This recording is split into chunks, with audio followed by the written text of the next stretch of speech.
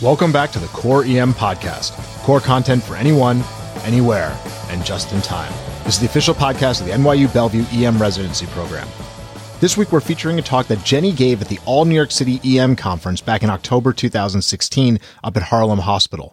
The theme of that conference was Do This Now, and Jenny chose to discuss the use of TXA in trauma, something that has been widely embraced around the world, but is not as commonly done in the United States as we'd like. So I'm here today to talk to you about tranexamic acid, or TXA. And by talk to you about, I mean I am here to convince you that you should be giving TXA. Because as I was putting this together, I became a true believer, and I want you to be a true believer too. So I'm going to start by talking to you about trauma. So if you're listening to this, I'm guessing you're probably an emergency medicine resident, or maybe you're a student thinking about going into emergency medicine. But either way, you are or you are on the way to becoming a master of trauma. You do this great. You do the ABCs, you cut off the clothes, you put in big lines, you roll the patient, you do the fast, you do all of that stuff fantastically. If the patient's pouring out blood or they're unstable enough that you suspect some internal bleeding, you start your transfusions. But pretty quickly, the patient is kind of whisked off to the CAT scanner, or they're admitted to trauma surgery, and you feel really good about yourself. You pat yourself on the back, you had a great dispo, and you go back to the chaos in the ER. We do this all the time in emergency medicine. We do it so often it becomes routine. It becomes basic. I don't know about all of you, or how much time you had as students or as residents to spend in the trauma operating room. But before I became an emergency resident, I went to medical school out in Minnesota, and there I spent 6 rather amazing weeks on the trauma surgery service, taking Q4 24-hour call. Now, people in Minnesota still drive a little bit faster than they do here in Manhattan, where I work now. So most of those call shifts involved more than one trip to the operating room for various levels of MVC injury. And one of those trips, one of those cases, is a case I'm never going to forget. Now, the patient was driving into downtown Minneapolis when her vehicle was struck head-on at freeway speeds by a drunk driver who crossed the median. She was unstable in the trauma bay, and we gave her all of the massive transfusion, and we did everything we could to stabilize her, but we ended up literally running with her to the operating room for an X-lap. As soon as the surgeons got her open, I could see that her liver and her spleen had been shattered into more pieces than I could possibly count, and there was blood like I had never seen before. Now, I was the medical student, so I was tasked with using the suction catheters to collect that blood, but my catheters just really couldn't even keep up. And so ultimately, I ended up just scooping blood out of this belly with this little bucket thing that I was given by the scrub tech. Now, the surgeons were amazing. They stitched and they packed and they stitched and they packed, and they did everything they could to get her bleeding under control. And then they put this temporary dressing over her belly, and we took her to the ICU and we waited to see how she did. Bleeding like that did not feel routine. It did not feel basic. It was terrifying. But I am here to tell you that there is something that you can do down in the emergency department, something very, very basic that could make that patient better. Now, I'm of the opinion, obviously, that TXA, or tranexamic acid, is a pretty basic drug, and it should be part of our basic trauma repertoire. So as I was thinking about putting this together, I thought, what are those basics? What are basics? And I was reminded of those question words that we learned back in elementary school, the who, what, where, why, when, and how.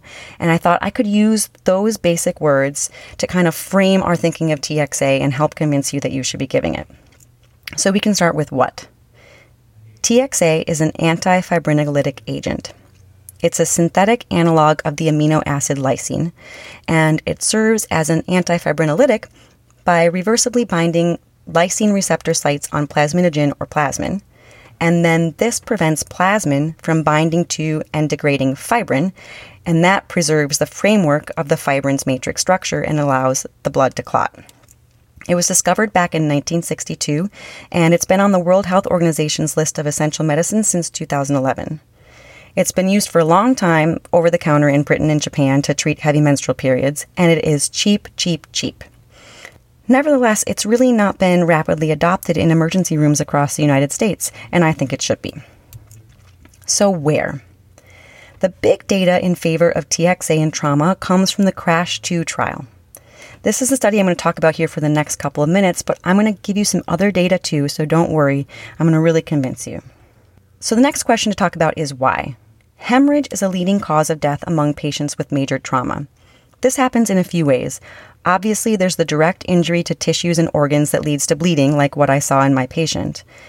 But additionally, we know that trauma patients suffer from clotting disorders through mechanisms we don't completely understand and that I don't really have to go into here, but we know they exist.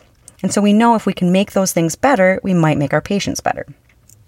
CRASH-2 looked at over 20,000 trauma patients with or at risk of significant hemorrhage based on their hemodynamic instability.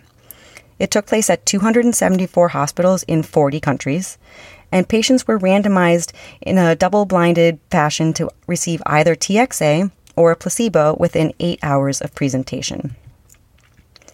At 4 weeks of follow-up, TXA was associated with improved all-cause mortality. That's great. The TXA group had a mortality rate of 14.5% compared to 16% in the placebo group, so that's a 1.5% absolute reduction in all-cause mortality. That's great. Mortality benefits are great. But you say, if I'm going to be giving my patient a medication that will stabilize the fibrin matrix and it's going to make them clot, won't I make them so procoagulable that they're just going to die from a massive pulmonary embolism? Well, that's a good question. In the CRASH-2 trial, there was no significant difference in the rate of vascular occlusive events such as MI, stroke, DVT, or PE, with 1.7% of patients receiving TXA suffering a vascular occlusive event compared to 2% of patients receiving the placebo. So ultimately, there was no increased rate of scary bad clots. That is also good. Now when? When should we be giving TXA? A separately published but pre-specified subgroup analysis of the CRASH-2 data demonstrated that early administration of TXA, meaning within 1 hour of injury, was associated with a greater reduction in death due to bleeding. So giving it early is giving it better. Now who is really pretty easy. You're going to give TXA to any patient you think may be bleeding. The MATTERS trial looked at the effects of TXA in a modern combat hospital and showed that the patients given TXA again had a lower mortality, 17.4% in the TXA group compared to 23.9% in the non-TXA group. But now what's even cooler is in the MATTERS trial, they went on to look at the really sick patients, those requiring massive transfusion, and here they saw an even better mortality benefit, with a mortality rate of 14.4% in the TXA group compared to 28.1% in the non-TXA group. That's a whole lot of numbers that I just said, but what this translates to is a number needed to treat of just 7 to prevent death or worsening coagulopathy. Now, that is crazy, so let me say that again. The number needed to treat is just 7. You have to give an inexpensive drug to only 7 patients who require massive transfusion to prevent death or worsening coagulopathy. Now, if I still haven't convinced you, let's look at another study. In this article from BMC Emergency Medicine, they looked at the data from the CRASH-2 trial as well as from the World Health Organization's mortality data. And they estimated that there are 400,000 in-hospital deaths from bleeding each year. Now, if all hospitalized bleeding patients were given TXA within an hour of injury, then up to 128,000 of these premature deaths could be avoided. Now, if you think, Jenny, there is no way we can get this into everyone within an hour, okay, fine. Let's consider that if you give it to all these patients within 3 hours of injury, then still up to 112,000 premature deaths could be prevented. Now, that's a lot of lives saved. Now, I keep telling you that it's cheap, but just how cheap is it? For this, you can look at a cost analysis from the Journal of the Public Library of Science. And here they looked at health outcomes measured in life years gained and considered 2 different costs, the cost of giving TXA and the cost of additional days in the hospital. And then they used this to measure cost effectiveness in terms of dollars per life year gained. The group that performed this analysis was interested in the cost effectiveness in low, middle, and high income countries. So they compared costs and lives saved in Tanzania, India, and the UK. And it's a really neat article, so I recommend you take a look at it. But for the sake of time, let's assume that the US, where I work, is most like the UK and look at those costs. When looking at it in terms of life years saved, TXA costs only $64 per life year saved. Now, I don't know about you, but I find it easier to spend more than that on dinner out in New York City. And even the best possible New York City dinner is definitely worth a heck of a lot less than a life year saved. And lastly, let's talk about how. This one is really easy too. You're going to be giving a 1 gram bolus followed by a 1 gram infusion over the next 8 hours. That's easy and it's important, so I'm going to say it again. A 1 gram bolus followed by a 1 gram infusion over the next 8 hours. So what do I want you to remember about TXA? It's pretty simple. First, giving TXA provides a mortality benefit to the bleeding trauma patient. Remember, when given to patients requiring massive transfusion, the number needed to treat is only 7 to prevent death or worsening coagulopathy. That's a really fantastic NNT. Second, give the TXA early. When given in the first hour, it's associated with greater reductions in death. So as soon as you're worried about the bleeding patient, and especially if you are activating the massive transfusion protocol, give the TXA. And then, of course, I want you to remember how. In the chaos of the trauma bay, I think you're going to be more likely to give this if you can remember how off the top of your head. So it's simple. Give a 1 gram bolus followed by a 1 gram infusion over the next 8 hours. Give TXA. Give it now. Well, that's all for the Core EM podcast this week. Come on over and check out the site at coreem.net. We've got a ton of great core content, emergency medicine.